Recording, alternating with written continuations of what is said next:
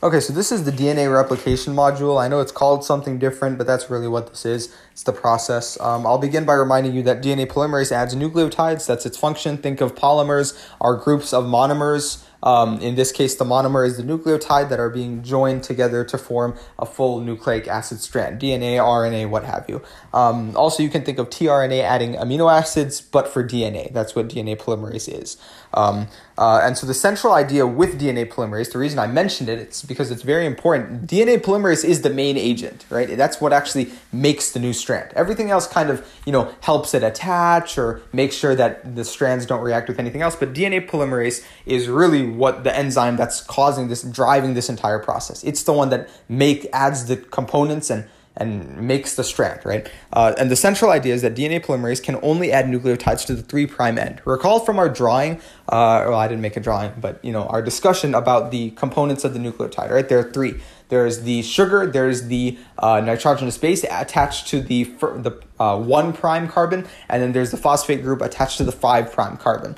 I'll remind you that in terms of nucleotide components, those 3 components, nothing is attached to the 3' carbon, right? Because you have like an OH group or something, but nothing else, and hydrogen, but no big groups are attached to that. And that's how I remember that DNA polymerase can add nucleotides to this side, because it's literally an open port. Right? The 3' carbon has nothing huge attached to it. The 5' carbon does. It's called a phosphate group, and it's huge. It's PO4 3-. It's a giant group. So that's how I remember that DNA polymerase can only add nucleotides to the 3' end. And actually, we can use intuition to refine this idea to say that synthesis occurs in a 5' to 3' direction.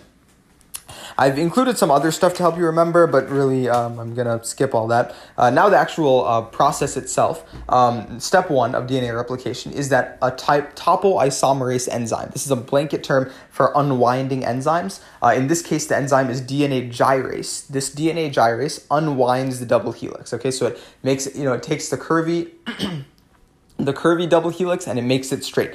DNA gyrase does this, and this is a type of topoisomerase. Number 2, helicase unzips the latter, so it breaks the hydrogen bonds between the nitrogenous bases. So this step 2 is like cutting the ladder in half. Okay, step 1 is taking a curvy ladder and making it straight. Step 2 is literally taking a scissors and cutting it in half by breaking those hydrogen bonds. Number 3 is SSBPs, or single-stranded binding proteins, bind to both the leading and lagging strands. And this, remember, we actually sometimes refer to both strands as sticky, and by sticky we mean reactive, because they were just cut open and they want to get back together, or they want to react with other stuff in the environment. So these SSBPs prevent them from doing that. Specifically, SSBPs bind to stabilize these strands. Number 4, DNA primase adds a single RNA primer and multiple RNA primers to, it adds a single RNA primer to the leading strand and multiple primers to the lagging strand.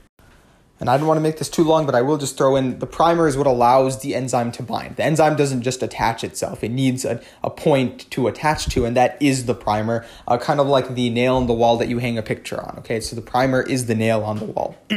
So that's step 4. Step 5, DP3, that's what I'm going to call them now, DNA polymerase 3, continuously synthesizes one strand complementary to the leading strand and discontinuously synthesizes multiple strands complementary to sections of the lagging strand, forming the Okazaki fragments. And you know why that happens: continuous for the leading strand and discontinuous for the lagging strand. Number 6, DP1 replaces the RNA primers with nucleotides on both strands. So it has to only replace one on the leading strand and multiple on the lagging strand. Finally, DNA ligase joins the Okazaki fragments.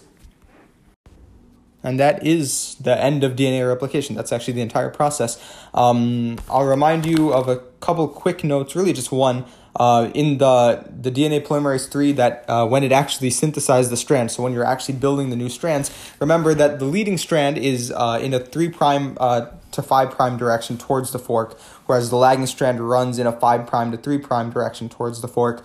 So it's easy to add to the leading strand because it's 3 to 5, right, towards the fork. In other words, you have 3, 5, and then the fork on the right side if you're going to the right. So it's easy to add stuff to the left side because that's a 3 there. So, there's no issue. Whereas the lagging strand is kind of the opposite, and that's why it occurs discontinuously.